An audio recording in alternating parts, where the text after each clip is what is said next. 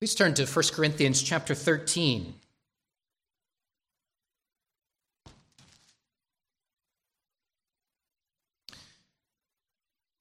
Today I'll be preaching just from one verse, from verse 7, but I would like to read the entire chapter so you hear this beautiful chapter about God's love and the love that we exercise with one another as well. Though I speak with the tongues of men and of angels, but have not love, I become a sounding brass or a clanging cymbal. And though I have the gift of prophecy and understand all mysteries and all knowledge, and though I have all faith so that I could remove mountains, but have not love, I am nothing. And though I bestow all my goods to feed the poor, and though I give my body to be burned, but have not love, it profits me nothing. Love suffers long and is kind. Love does not envy. Love does not parade itself, is not puffed up, does not behave rudely, does not seek its own, is not provoked, thinks no evil, does not rejoice in iniquity, but rejoices in the truth, bears all things, believes all things, hopes all things, endures all things. Love never fails. But whether there are prophecies, they will fail. Whether there are tongues, they will cease. Whether there is knowledge, it will vanish away. For we know in part, and we prophesy in part. When that which is perfect is come, then that which is in part will be done away. When I was a child, I spoke as a child. I understood as a child. I thought as a child. But when I became a man, I put away childish things. For now we see in a mirror dimly, but then face to face. Now I know in part, but then I shall know just as I also am known. And now abide faith, hope, love, these three. The greatest of these is love.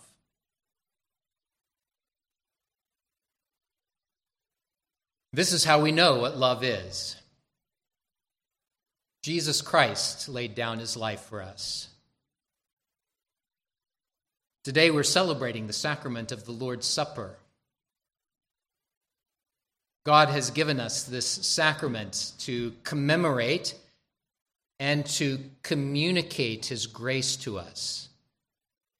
We commemorate the love of God because Jesus Christ laid down his life for us. And it communicates grace to us as we, by faith, take and eat the bread and take and drink the cup. By faith, God is communicating his love towards us.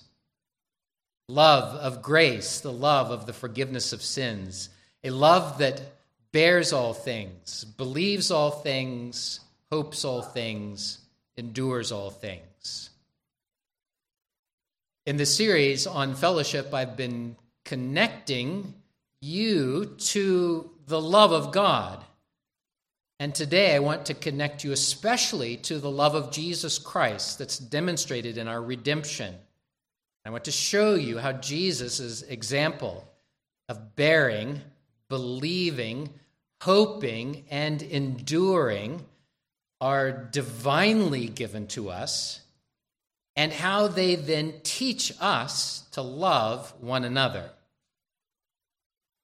It's in that context of 1 Corinthians 12 and 13, then, that I've been crafting this series on fellowship, and especially thinking of how we also ought to love one another, for Christ has loved us. Karl Borg, in his recent book, What is Love, has said, has described this as thinking about this one verse as a general coming to his soldiers on the eve of battle and seeking to urge them on in the most important battle that they were about to face. He describes it as persuading the hearts of men under the weight of the immensity of the challenge to take the field and to never retreat, to face every challenge and every power with unflinching resolve, whether they live or die. I want you to think about this one verse in that context. Because who is up to the challenge of loving one another? I mean, really, without Christ, there is no one who is up to that challenge. It doesn't take long for us to see that human organizations just tend to fly apart. Our selfishness will rise to the top eventually, and any type of situation, any type of relationship, any type of institution that we seek to establish will tend to fly apart because none of us can do it. The immensity of the challenge is great. But Christ himself has given us this command. Christ has given us this command. He says, I give you a new command, that you love one another. Think of it as our general. Think of it as that call to take the field and to not retreat, to not give up in this battle, which is the Christian life, and the battle that faces every church, to love one another and to persevere in that love for one another. How often have you been in a church that divided? How often have you heard of a church that divided? How often have you been a part of that division? Hear the command of Christ. Brothers and sisters, love one another. Do so by bearing all things, believing all things, hoping all things, and enduring all things. I want to show you the love of Christ in each one of those, and then to apply it to our lives. Love bears all things. The word that's used here is actually a very interesting word. It means literally to cover something. And maybe more than the kids, but I think the kids will especially enjoy this. The word is stego, and it's used in a dinosaur that we know of. Can you think of a dinosaur that starts with stego? It's the Stegosaurus. And what does the Stegosaurus have? Well, it has these bony plates that run along its back, that cover its back. What we think as a form of protection. They are covered by these bony plates. We apply this to Christian love in this way. How is it that love covers? Well, let's start with Jesus. When you become a Christian, when you repent of your sins and you trust Jesus Christ to be your Savior, God counts you as righteous. And how is it that he can do that? Well, it's because of Jesus. It's because Jesus covers your sin. And he does that in two ways. There is a covering of our unrighteousness because he takes our sin upon himself and he dies for it on the cross. He covers it by his own blood, the blood of the covenant, the blood of the cross.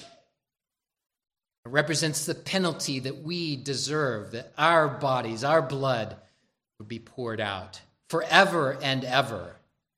That's what Jesus has done for us. He covers the guilt and shame and penalty of our sin.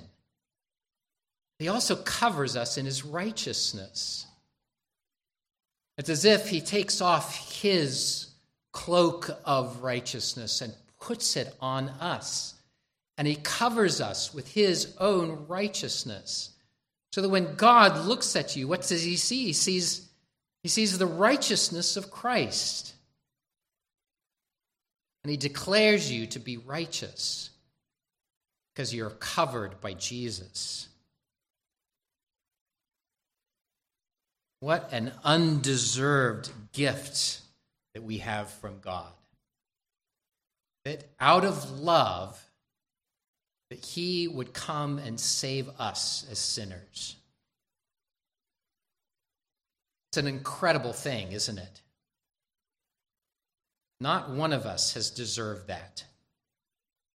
Not one of us has merited God to look on us in any other way than what we actually are, that we are indeed sinners. But he has covered over our shame and our sin. And we turn around, having been forgiven much, and how petty we can be with one another. Brothers and sisters, if Jesus has loved you in this way, this undeserved way that covers over all of our sin, if Jesus has loved you in this way, we also ought to love one another, because love bears all things. Love covers all things. And I can't help but remind you of my previous sermon series on 1 Peter chapter 4, where Peter said, above all these things, have fervent love for one another, for love covers a multitude of sins. It's a different word here, but the same concept. Love covers a multitude of sins. This is Peter quoting from the Old Testament, the book of wisdom. There Solomon says, hatred stirs up strife, but love covers all sins. Quotes it to good effect, doesn't he? Without love, how will brothers and sisters in Christ live together in fellowship? Without love, how will a husband and wife maintain a relationship year after year? How will roommates at college stand each other?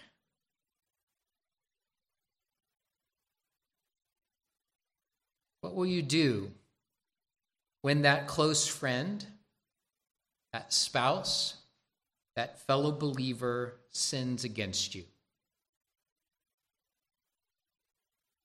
What will you do when you sin against them?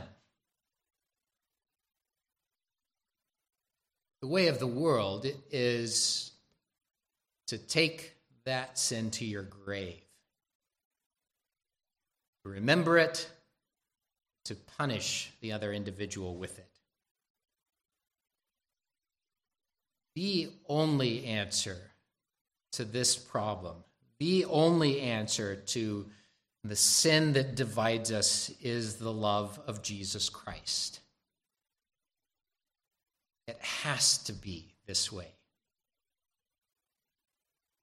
It has to come from the fact that your life is changed by the love of Jesus Christ, that your sins are covered and borne by Jesus Christ on the cross, and that out of that new nature that Jesus has given you, you turn and in gratitude with the way that Jesus has dealt with you, you deal with your brothers and sisters in Christ. Always quick to qualify this. Certainly there are sins that must be confronted. But by and large, the great number of sins that happen in this life can be covered in love. Not to be remembered or mentioned ever again. Not to be the basis of holding something against someone else. Why? Because that individual deserves it? Because they have merited it? No. Because Jesus has loved you. And that if you begin to keep a list of sins, that it will never end. This type of love stretches you, doesn't it?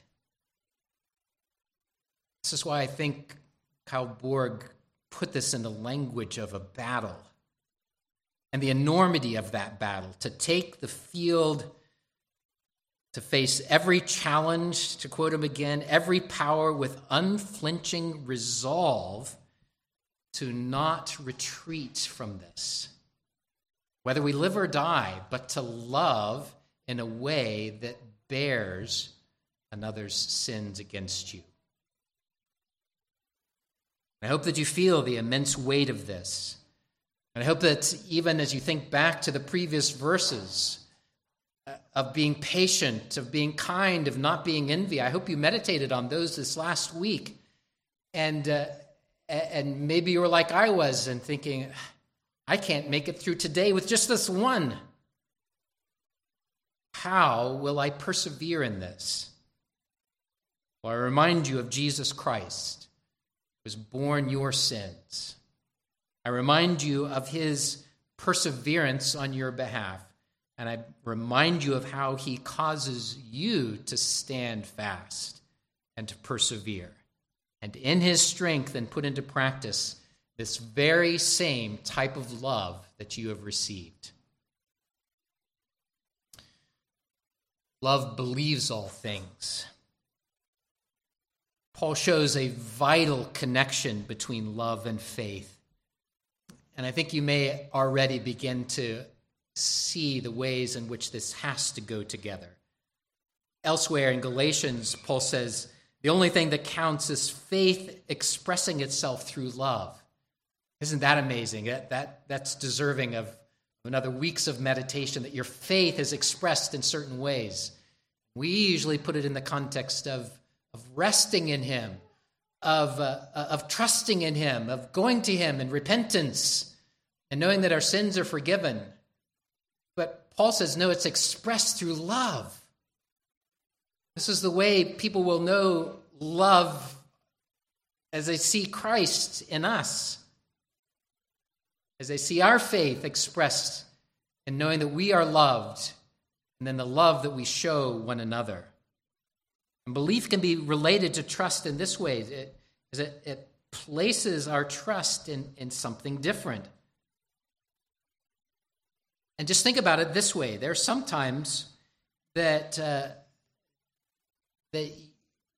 you face your own sins and you think that there is no way in the world that God could ever love you. Maybe there have been instances in your life that you despair of that. And you wonder whether or not you're even a Christian. But love, and especially the love of God, leads you to hope in this situation. And it's a hope that's based on faith, a belief that's not based on anything that you can tangibly see in yourself. Everything argues against it in yourself. But God has loved you. And he's told you he loves you. And he demonstrates he loves you. And based on that, what you can't see in and of yourself, and you have no categories in your mind, you begin to learn that God has indeed loved you. And there's these little seeds of hope that begin to be sown and begin to be born in your life. That a holy God has said and will accomplish, has accomplished your redemption. And faith begins to make these seeds grow in you so that you trust what the Lord says is true. We can see that Jesus himself showed a steadfast character, even though he knew the agonies of which that he was facing. He agonized over his betrayal and his death that was upcoming. He even prayed earnestly that the cup would pass from him. But concluding that prayer with, "Not my will, but your will be done," he believed that salvation would be accomplished by the sacrifice he would make. And so, Jesus persevered in trusting himself to the Father. And in this case, Paul calls you to trust that love is the more excellent way. It may seem hard, and it may seem even impossible to trust God in this situation. Without faith, you're left grasping for control of the situation, trying to make everything work out the way you think it ought to work out, using those tools and those weapons that come to hand so easily, weapons that we looked at last week, of being provoked to anger, of how envy will lead you to relate to others in certain ways, to lose your patience, all because you don't trust God. So you seize the wheel to get what you want. But belief in Christ, belief in the forgiveness that you have from him, belief in the fact that this is true, that love is the excellent way, leads you to trust what God says and lets you open the door with others around you that leaves room for God to work in your relationship, for God to work in them. Leads you to believe the best about them, to acknowledge them as your brother and sister in Christ, not to throw them into the camp of an enemy. Leads you to believe that the Spirit of God is in them and to appreciate the gifts that they have, of being full of joy as they grow in Christ. The Lord grants you love that opens the door to resting in Christ in a way that nurtures peace with those around you. Love hopes all things. I've already suggested these little seeds of hope that are being sown. But I want you to see how, as a Christian, you have a hope that the world cannot comprehend, though they long for it. A hope that is not just mere wishful thinking, because in Christ you have the promise of eternal life. You have the surety of God sealing that with his own blood, the blood of the everlasting covenant. On the other hand, the Bible describes a non-Christian as being without hope in this world. And it doesn't take many illustrations to show how this is. Think of the epidemic of anxiety and fear and depression that are all around us.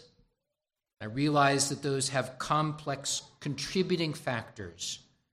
Surely some of that is based on the unsure future and the unsure eternity that a non-Christian faces. But in Christ, we have real hope, a substantial hope, hope in all things, hope in all circumstances. Love always hopes because we have a Savior who has defeated the enemy and defeated him forever. We have a Redeemer who has paid the price for our sin.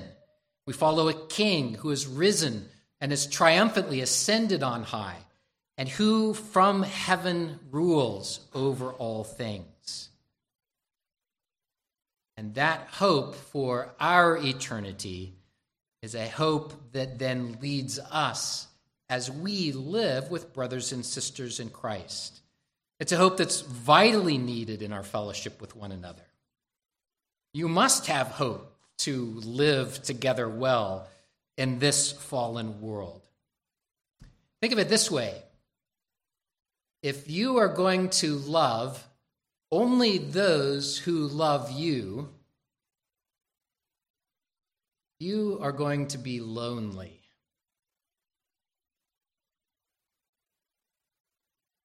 Nobody loves perfectly. I don't, and you don't. And yet we set up this impossible standard that I will reciprocate love if I am loved.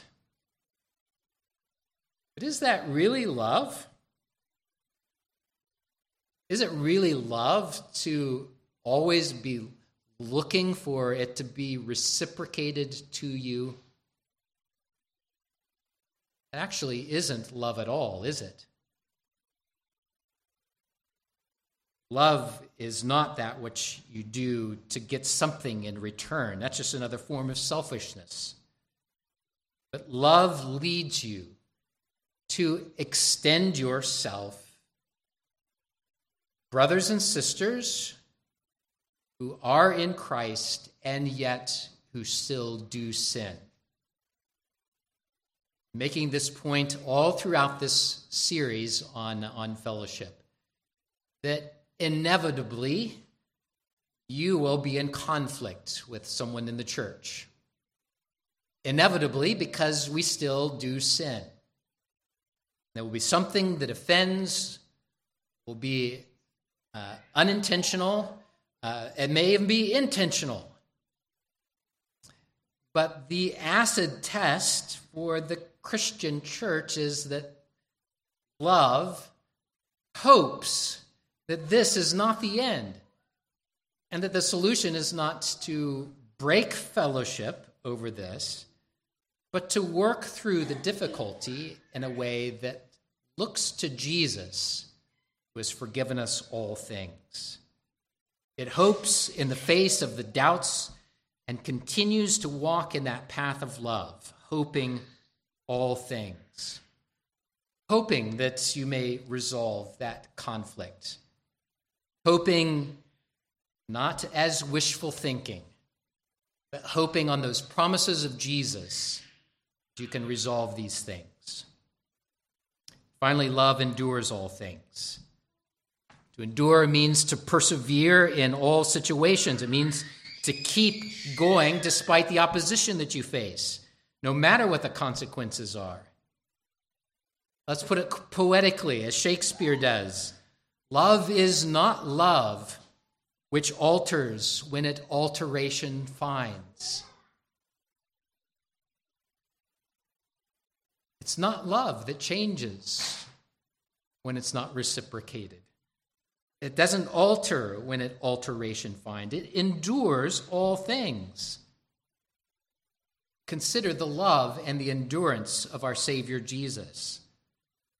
Out of love, he laid aside the glory of the Godhead and humbled himself to be our Savior. Out of love, he came to pursue and redeem a stiff-necked people, me and you. Out of love, he went to Jerusalem. He suffered arrest and torture and went to the cross itself. Out of love, he persevered the agony of the judgment of God the Father for our sin. Out of love, he lives to make intercession for you. And out of love, he is able to save to the uttermost those who come to God through him. That's the type of enduring love that Paul puts in front of you. A love that endures all things. Because of Jesus' perseverance, you too can endure suffering and frustration and irritation and persecution. You could do so because you know the love of God in Christ. Just to quote Kyle Borg one more time, the love that he has described here is a love that is not and cannot be overthrown by opposition. It's a love that is committed to doing good to one another, no matter the consequences, and to continue doing and persevering in it, because it is invincible. Love doesn't quit. Love doesn't give up. It keeps going no matter the difficulties. Brothers and sisters, this is love. This is love. Jesus Christ laid down his life for us. His love never quits. It bears all things. It believes all things. It hopes all things. It endures all things. This is my command for you, said Jesus, a new commandment, that you love one another as I have loved you. God, who is up to this task? Well, not one of us, and of our own strength. And Jesus is more than just a general trying to impress upon you the enormity of the battle that you face. He's not trying to stir you up to heroic deeds. No, as the captain of our souls, he dwells in you for this purpose,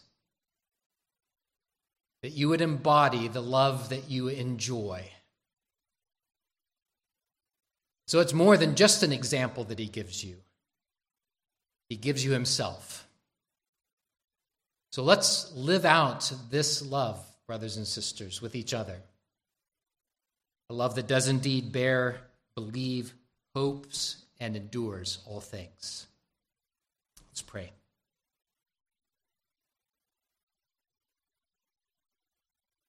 Lord, we confess our sin to you.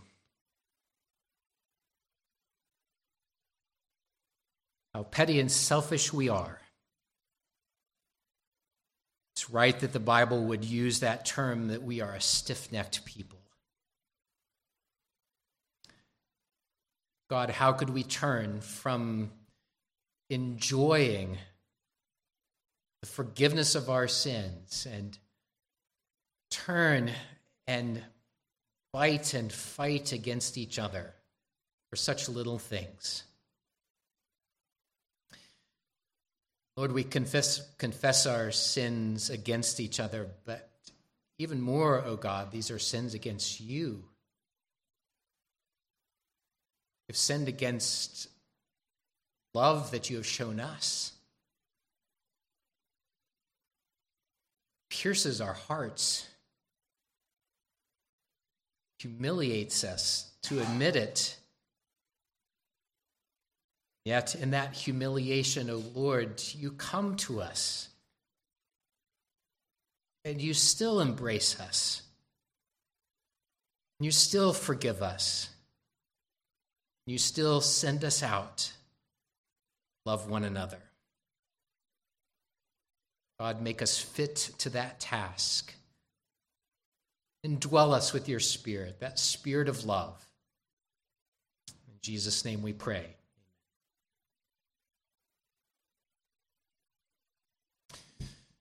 Sing Psalm 119F.